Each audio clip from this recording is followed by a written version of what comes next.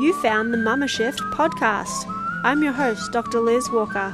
So multitask away and get inspired and empowered to create the life of your dreams. Hello and welcome to the Mama Shift. I'm so excited that you're with us today.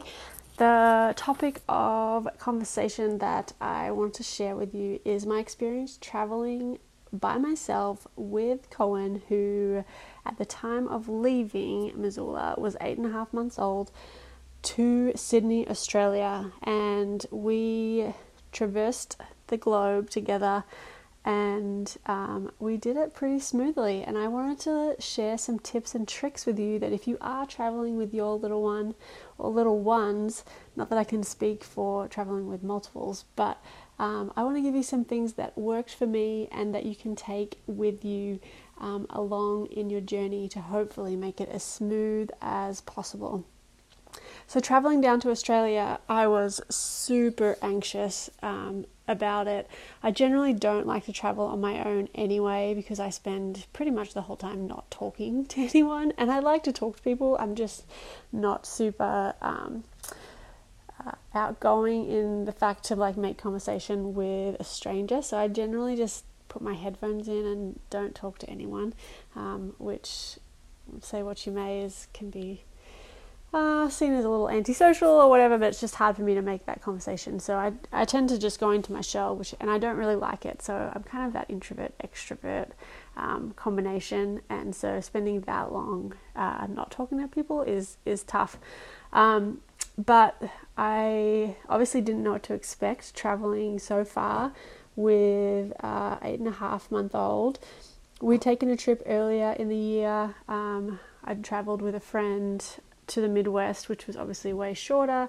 Cohen did great, but he wasn't quite as mobile as he was when we headed down under. And so I was very anxious. I think I've said that 3 times, so you probably get how anxious I was. And I'm not an anxious person, so it was a weird feeling for me. And when I booked the flights, Cohen was about 3 months old.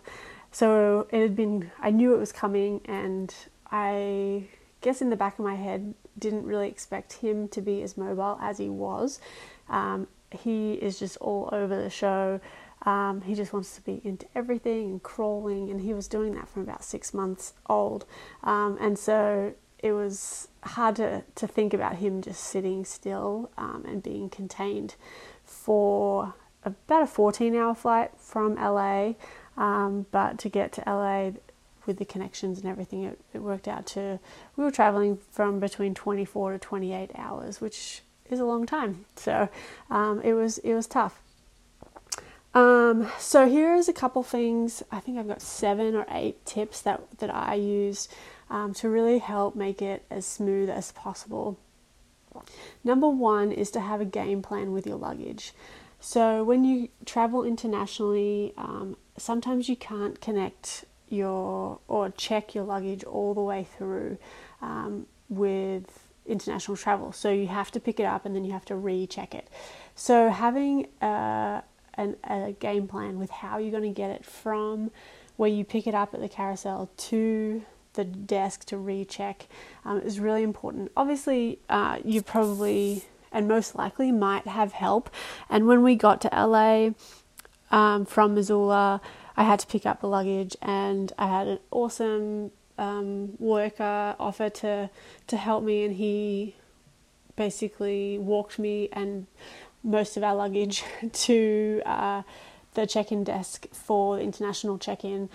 So that was great. But then when we got back, when we flew back into LA, coming from customs, we had to recheck, and I didn't have any help, so I had to traverse LAX, which, if you've ever been there, is kind of a shit show, by myself with, we had a big rolly bag, a carry-on rolly bag, a backpack, a stroller, and a bunch of other stuff to traverse, basically, to a different terminal, and I was able to make that happen because I had that game plan.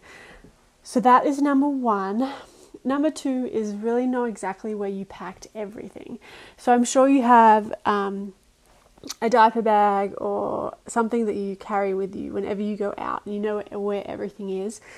when we're traveling that far, that might not be the best option for your luggage. So you might have to put changes of clothes and wipes and all that stuff in a different bag.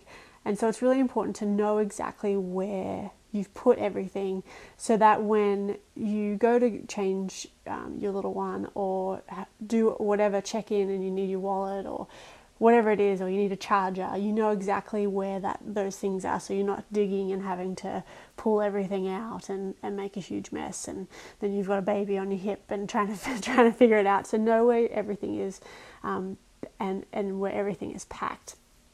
Make sure you have a change of clothes for yourself. This is obviously really important. Traveling for over a day, it's probably most likely that you're going to get spit up or poop on you, and you don't want to spend 20 plus hours or 15 plus hours covered in those clothes. So make sure you have a change for yourself.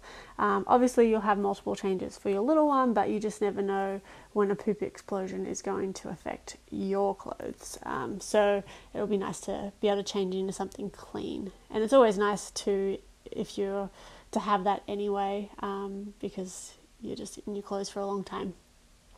One big thing, I think this is the best piece of advice that I can give you. Take your breastfeeding pillow on the plane. So, you know, the one that you can basically rest your baby on while they're feeding. Even if you're not breastfeeding and you don't have one of these pillows, get one of these pillows, because if your little one falls asleep, they can basically lie on the pillow. You can have both your arms free. Their head isn't resting on the armrest, which is super uncomfortable. So they're not being smushed, and basically you can do what you need to do, even though you're kind of stuck in your seat.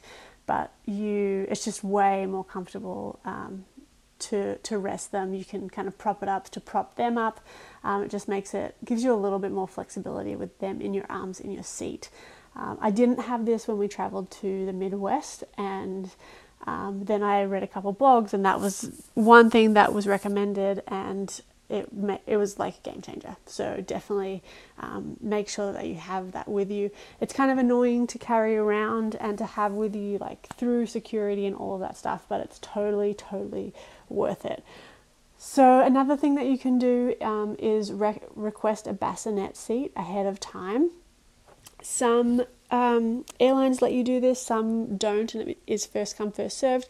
On the way down, we flew Qantas, and I was able to request a bassinet seat, and they have awesome bassinets, and it was so great. He slept a lot of the way down in that, which was fantastic for me. I did not expect it, because we were kind of going through a stage where he didn't want me to put him down to sleep at all, like ever, and so to be able to put him down to sleep was fantastic.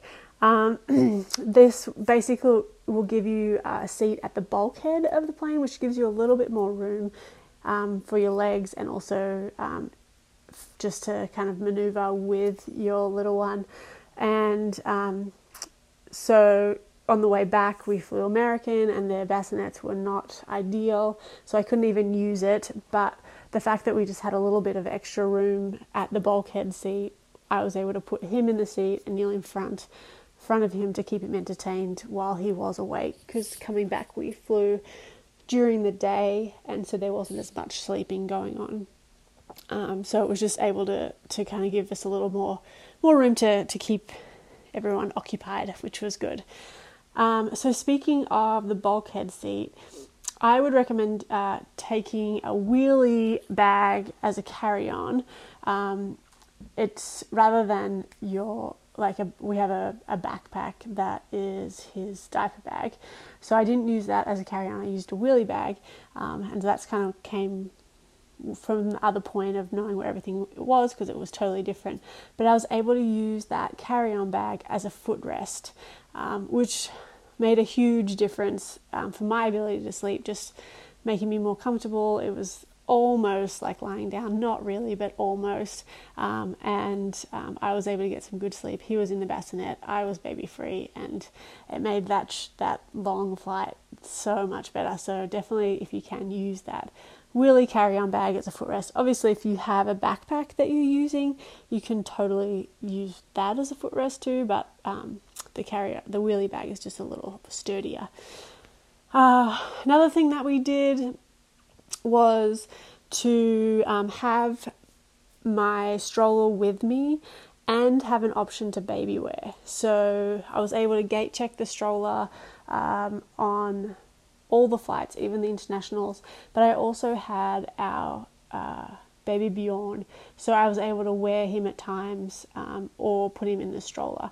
So having both of these options was really great because I was able to figure out the best way to get us from A to B based on whether I needed both hands free to do whatever. So whether it was like I needed to put something else in the stroller. So when we landed in LA, I was able to put a bag in the stroller, carry him and pull a big bag. But sometimes it's nice not to have a baby strapped to you, so you can put him in the stroller and just have a little bit more freedom that way because he's strapped in. And if he's going to go to sleep, it's way nicer for him to sleep in the stroller. So it also helped going through security that I was able to wear him so that getting all our things through the x-ray machine was easier than having just to hold him and then trying to figure out how to do that single-handedly. So that was definitely a huge key for comfort and just ease of use of my hands to have both those options. Another thing that I did was I limited the number of toys that I took on the plane. We were going to visit family, so I didn't want to bring a bunch of toys anyway. I figured that they were going to basically give him a bunch of things, and I was pretty correct in that in that hypothesis. But I didn't want to take a ton of toys on the plane because he was like throwing them and they would just get lost, and so and most of the time he likes to play with things that aren't toys, and I'm sure this is not common to him. So we were able to find things that he could play with that weren't toys that at some point I could throw away and we could find something else. So random objects were definitely way more captivating than his toys, and so rather than take them, we just left him behind and we figured it out. So then the last piece of advice that I have for you is to board the plane as close to last as possible. And I know they always make this call for people traveling with families or who need some extra time to board first. But think about it. If you're first on the plane, that means you have to sit in your seat with your baby. That is if your baby doesn't have his own seat, and Cohen didn't. We just shared a seat, and wait for everyone else to get on, put their luggage on, and then go for it. Whereas if we board last, or as close to last as possible, then he can crawl around and we can kind of just figure it out, and then board last, and then we're taking off. So basically he can continue playing, and we can spend as little time as possible on the plane, cooped up, and because there was obviously a long period of time where we did that, and we didn't have to worry about spending extra time on the plane. So I hope these tips give you something to think about and can help ease some of the anxiety that you might have traveling with your little one, especially overseas, but at any time. These tips are kind of good for any time that you travel on a plane by yourself with your little one. And it goes as smooth sailing as it did for me. I know that obviously even if I deploy all these tips next time that we do it, and I'm not planning on doing it very often because even though it was easy, it was still hard being that long, sleep deprived, just with your baby by yourself is tough. And I know that these tips don't guarantee that it'll work out, and it won't work. It might not work out next time either. So but hopefully it can just kind of get you feeling confident and knowing that you've done all the things that you can to ease the burden of traveling, because traveling is hard, especially with a little person, and we need all the help we can get. So if you have any other ideas or things that have worked for you, I would love to hear about them. Send me a DM at Mama Shift on Instagram, and I can share them on the blog. So thank you so much for listening. I hope this has helped. If you found some good information, and please share it with someone you know that could benefit from it. Thank you so much. I love sharing this podcast with you, and I'm so excited that it's up and running again for 2019. So have a great day, and we will talk soon.